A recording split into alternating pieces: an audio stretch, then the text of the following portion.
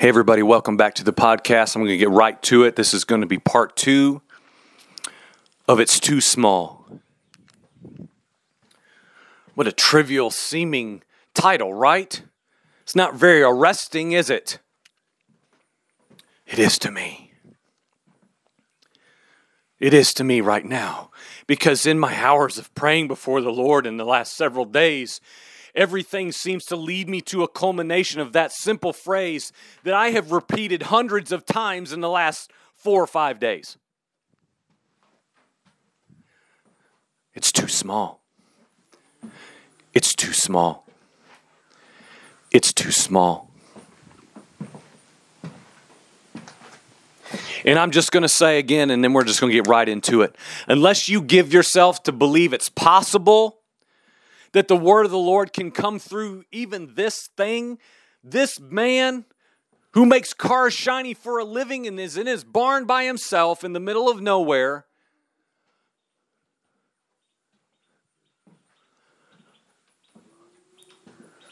Unless you have any kind of faith to believe it's possible, this is going to be of no use, of no purpose. Friends, I can't explain how I'm not just up here talking. There's something stirring in me that is before me. And I'm just going to confess, I give myself openly to the what is yet to be. I will not be frustrated that the only people hearing my voice right now are birds. Something's before me. But there's something in the right now. The revelation of joining myself with the death of Yeshua the Messiah. That is his name, you know. I'm having to really reckon with that. You know, if you ever, okay, I'll just use myself because that's the only way this can make sense to be specific to a name. My name is Joel Spencer. And if there was a history book written for any reason about my life, in 2,000 years from now, somebody's talking about me, and my name had been translated to mean something different. How foolish, if you in fact knew my name,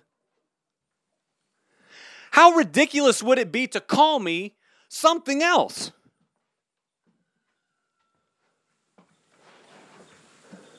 Well, we're just going to call him Bill because in our language, let's just say Bill. If you knew my name was Joel, why in the world would you call me Bill? And when we start looking at, and I can't go there, oh my gosh, I can't even look down this road, but just, I'm going to say this and move on. When we know the power, as we're told in the scriptures, the power within the name,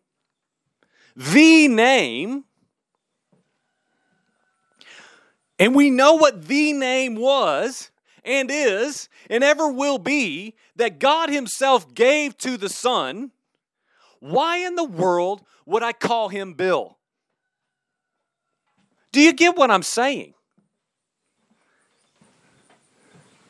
If there is power in the name of Yeshua, why in the world would I say there's power in the name of Bill? Is that not just the most stupid thing you've ever heard? Well, we can't get hung up on languages. We're not talking about languages. We're talking about Jesus Christ, the Messiah, that we've been told is Bill. Yeshua. That was his name. I'm no Messianic Jew guy. Stand for Israel. I'm not even talking about that. I don't even know what that means.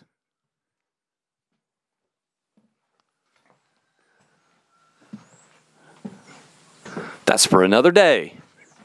And I don't claim to even know what I'd say about it. I don't know anything. But when I was going into that water, nearing 48 hours ago, as I did what the Lord asked me to do, and I turned and I walked out into that mountain stream, and I descended into water that was notably deeper than I thought it would be. It came all the way up just below my shoulders, a couple inches below my shoulders. Kristen says this so much better in her recording about her immersion. Because, of course, she's shorter than me, and she was, oh boy. But it was so much more than just like the chill of the water or the feeling of water coming up onto our natural body. It was something real and alive. Oh my gosh. I'm getting in. That's what I just kept saying out loud. God, I'm getting in. I'm getting in. Me. I'm getting in, God. I couldn't believe it myself. I'm getting in. I am mere inches from being immersed. I've seen your kingdom. I've seen it. It's been made visible to me by being born from above. Yes. Oh boy, but that's old news. That's old news. I've been born of the Spirit. I pray in tongues. I pray in the Spirit. It stirs up my most holy faith. It stirs me. Groanings that I can't even understand. I don't know how I ought to pray. The Spirit in me knows. I know that. I've been born of the Spirit, God. But I'm mere inches away from being born of the water. It's right here. And in that moment, I tried to just soak it all in. Oh, I tried my best. I'm like, I'm all these things are coming to mind. Oh man, it's making sense. It's coming into view. The kingdom, it's drawing nearer. The bridegroom, I see him. I'm going out to meet him. I'm going out to him. For real. For the first time, I'm going out to meet him, and I can go because I've been emptied. I'm empty. My wicks are trimmed. My lamps are full overflowing with oil. I'm ready. Like Kristen said, she wanted to push me out of the way and do a cannonball in that water. Joel, get out of the way. I want to marry my bridegroom. Get out of the way. I want to give myself fully to him.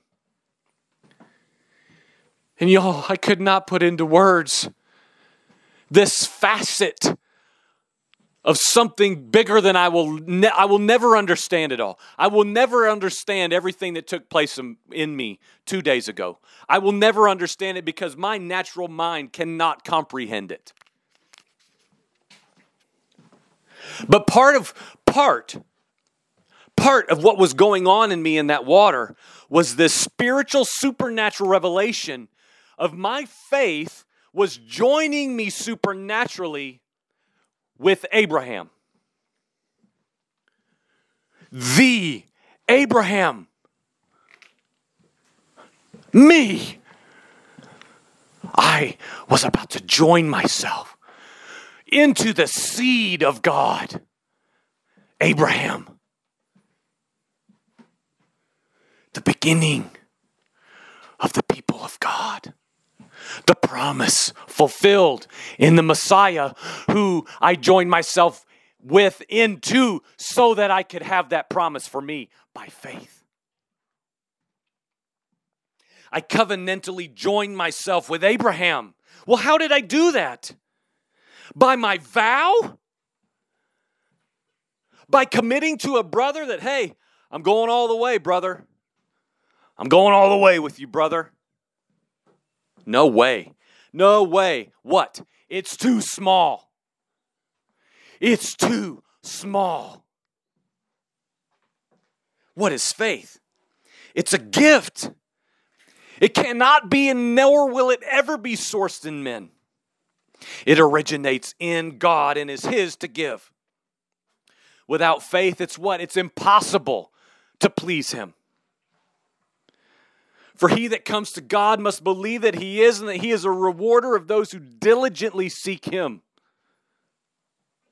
How does it come? We're told by hearing the word, the oracle, the revelation of God. No man can fabricate it. No man can own it. No man can in any way claim ownership of the faith necessary to vow yourself into Jesus Christ the Messiah, into his death. I don't care what you say. I don't care what you do. I don't care what's in an order of service or what the preacher who dunked you said. I don't care what you... Oh my gosh. It has nothing to do with us outside of our yielding to vow ourselves into the grave and into the vow that was the death of Yeshua the Messiah.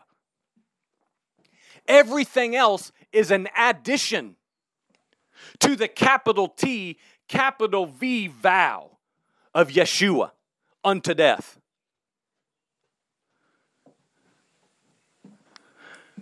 It originates in himself. And thereby my covenantal vow is into the absolute perfect expression of this vow, the death of the Messiah. I said this a little bit in the last recording, not part one, but the previous, about my immersion. It's his vow. And it's not just his vow. He became the vow. He became the vow for all of the saints. All of the Hebrews 11 saints, the promise that was before them, that was fulfilled in Messiah, was the vow. The vow, the covenantal vow of Jesus, Yeshua, Messiah, unto the Father, committing himself, his Spirit, who he really was, into the hands of eternal Yahweh God, fulfilled the faith, belief, expectation, and hope of Abraham that all men enter into the covenantal reality by.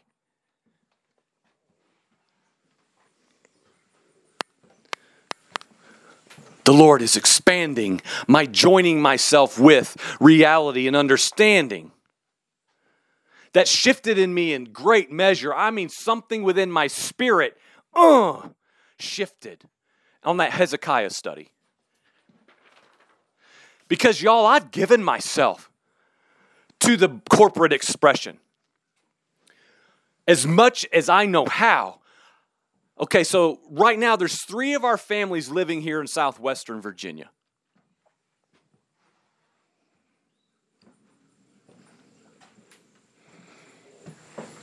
$20 people. Mostly, of course, made up of children. Do the math.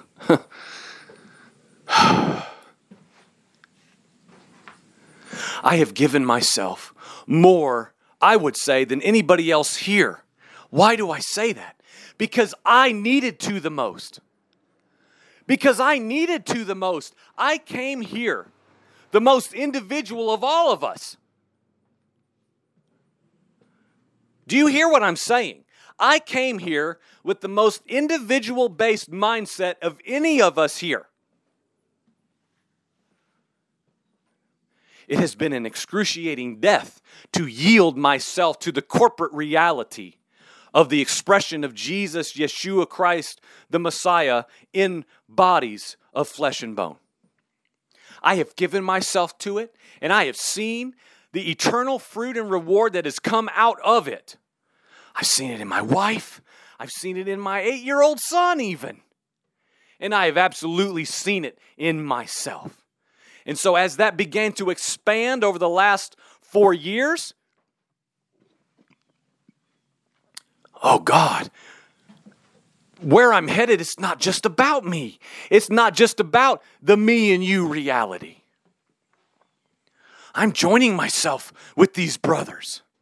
I'm joining myself. I'm going to vow myself into the grave alongside these brothers, and nothing will ever be able to separate us because we have vowed ourselves into the grave and to one another.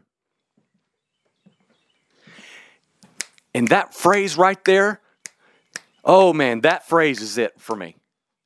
That phrase at the end that I added right there is it. And to one another. I cannot in any way in my present understanding of immersion and joining in with the corporate expression of the death of Yeshua Messiah and add that to it any longer. Yet, it doesn't negate it. It expands it beyond. Why? Because it's too small. It's too small. It's too small.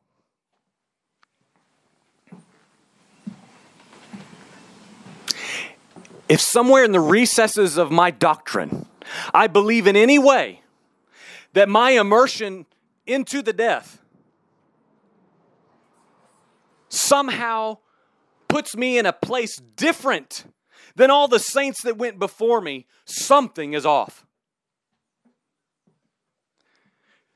Because can Abraham join my fellowship here in southwestern Virginia?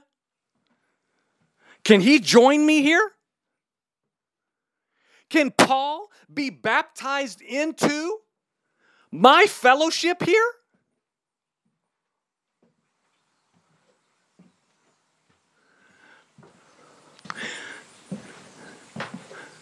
Was Jesus immersed into the Southwestern Virginia Fellowship? Oh my gosh. It's too small times a million. Are you kidding me? And so all I kept hearing is, Joel, it's too small. It's too small, son. So I began to give myself to what the Lord has been adding to me throughout the scriptures this year. Into that shift inside of me. And I had to just really oh God, are you seriously asking me to let go my entire future? In my mind, in my imaginations. My son's sons will be playing with these brothers' sons' sons. Are you asking for me to give you that? The beautiful corporate expression of the body via a vow of brotherhood? Yes. Exactly. My son. Because it's too small. It's too small. And Lord, oh my gosh, I can't even express how there's something in my brain that hurts at saying that mystery. The most incredible thing I had ever known, understood on any level, and given to the core of my being that I knew of, to give myself to men in the name of Yeshua Jesus, buried with him alongside them, God said, it's too small.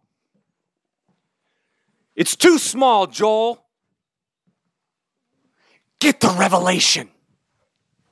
It's the words of the prophet Isaiah that you have had in your lap, Joel. It's awesome. It is awesome. But the revelation hasn't come, son. I am sending you a revelation, but you've got to be willing to set it down and jump out of the chariot and get in. But Lord, I've been waiting. I've been waiting for 4 years to get in the water with these brothers. Yes, I've hesitated. Yes, I've been fearful. Yes, I've prolonged, but I've been laboring to wait. We've been laboring together to wait, to experience a shared reality, covenantal joining with one another. And every single time, the Lord would arrest me and say, that's the problem. Forget your verbal vow that originates in your best intentions to give yourself to the brothers. Joel, it is by faith, son. It's by faith.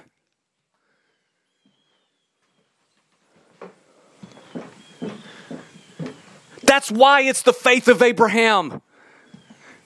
He didn't experience what I experienced Sunday. So is he out too?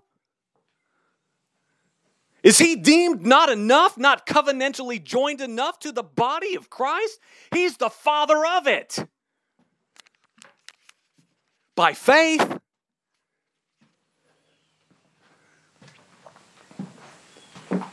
So I began to wash my hands and consecrate myself to the more of the vow and the covenant that I had put in there.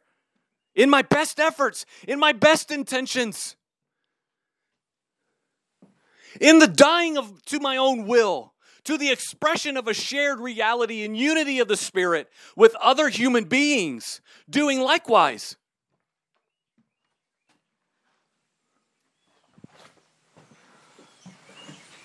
But when I began to give myself to the revelation that came to me, it was deemed too small. I thought it was as big as I was capable of going. Lord God, not long ago, I'm buying this farm. I'm buying a home in 10 acres. I'm going to be buried here. I don't want a farm just for me. Let it be for the body. I want to give this to my son. I want him to play here with his children alongside these brothers' children. I want them to marry and multiply your kingdom. I want them to duplicate your kingdom like I talked about last year. The multiplication of the kingdom, it's going to happen right here. A godly heritage, a lineage. Yes, God, I'm going to do it. I surrender my will and my ways. This is not mine. Have it all. And I had this grand vision that I could finally get to joining myself with, abandoning my will that really for me started, yes, at my regeneration, but more so with my son's arrival of giving my will away. And so I knew I could do it. And I've done it here. I've done it here. To the best of my ability, I was preparing myself to die beside these brothers. And I know for sure that they would do the same. So what do I do when somebody comes walking up along the desert road and says, "Brother, do you know what you're looking at?" I had to be willing to say, "I don't know. I don't know. Is there more? Is there more?" Woman at the well, why are you here? Well, I'm getting water. Of course I'm here. I need water. Yes, you are. And it's going to run dry. And it's going to run dry because it's never enough. Because it's housed in a natural vessel. You can keep coming back. But you're going to have to keep always coming back because it's naturally sourced. But guess what? I'm the foretold Messiah that you apparently already know about. And I'm here to give you living water that you never, ever, ever have to return to because it never ends. It comes to you.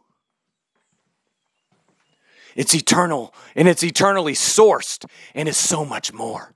That water pot will be sufficient for you in measure, but it's too small. And she left it and she ran.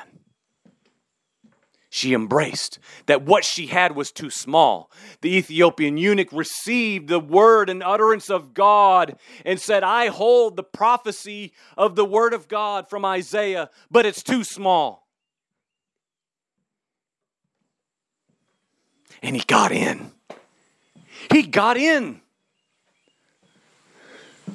He received the revelation. So the question really is, have you received the revelation? So either you've not received the revelation and you're waiting and you need to wait, but you need to step back and say, why have I not received the revelation? Because if the doctrine that you're clinging to is your revelation and you are concrete and you will not move, then why are you not in the water? Then why are you not already in?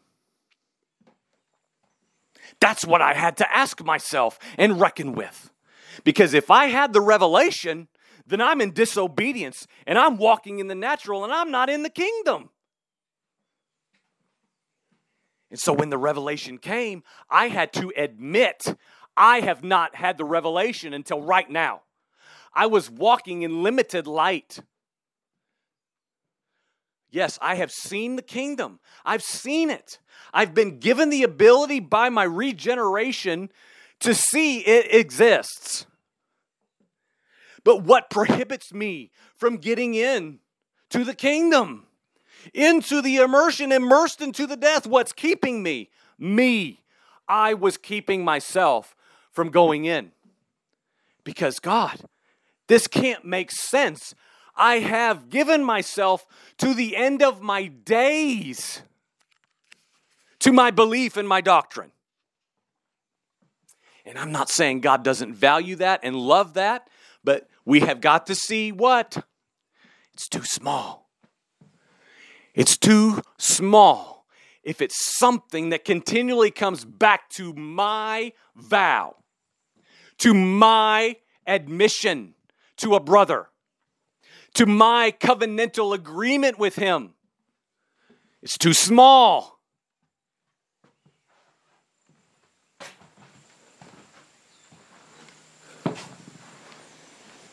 I joined in with the Hebrews 11 saints, friends. I was submerged into that reality. And the spiritual absolutely annihilates in quantity the natural, literal brotherhood reality. Yes, that is there. That is within it, but it is a product of the supernatural faith-based work of the Holy Spirit in a man. And anything else will not remain. It may remain 100 years. It may remain for generations and generations. But it's too small.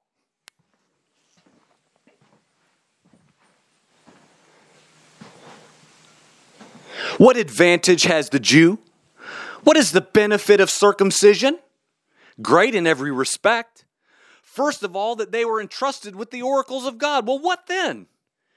If some don't believe, their belief will not nullify the faithfulness of God, will it? May it never be. Rather, let God be found true, though every man be found a liar. Friends, do we understand that? The liar is one who breaks faith. That is the exact word used in the scriptures. The one who breaks faith. Every man. Every man.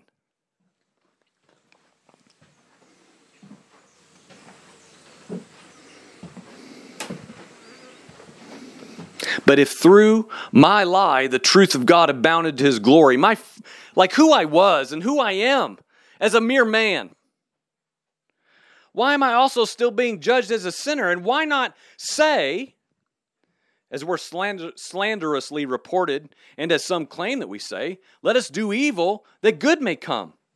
What then? Are we better than they are? Not at all. For we have already charged that both Jews and Greeks are all under sin. There's none righteous, not even one. There's none who understands, no one who seeks God. Everyone's turned aside. There's none who do good, not even one. Going on, we know that whatever the law says, it speaks to those who are under the law, so that every mouth may be closed and all the world may become accountable to God. And it goes on to talk about justification by what? By faith. Joining myself with the faith of Abraham. Let God be found true, though every man be found a breaker of faith, a liar.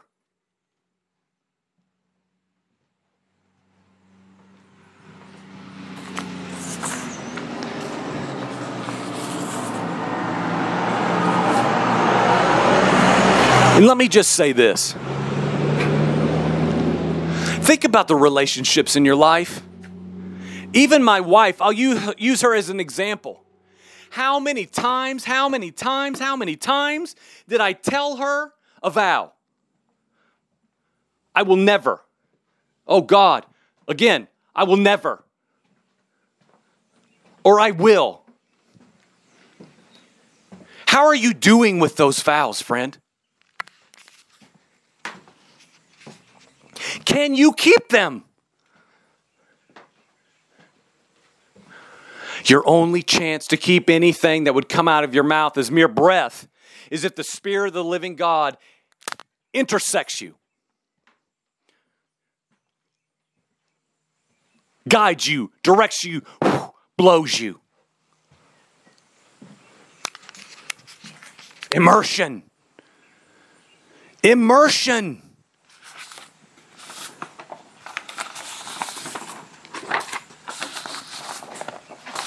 Psalm 116.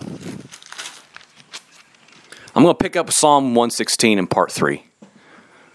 Amen.